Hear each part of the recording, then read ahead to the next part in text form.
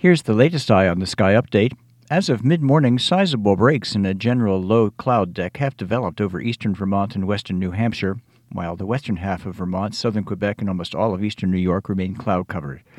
Where the sun shines, temperatures will climb into the 50s. Under the overcast, readings will remain in the 40s. For the rest of today, breaks of sun east of the Greens, remaining generally overcast west of the Greens, highs in the upper 40s to mid-50s. Tonight, mostly cloudy to overcast, lows in the mid-30s to low 40s.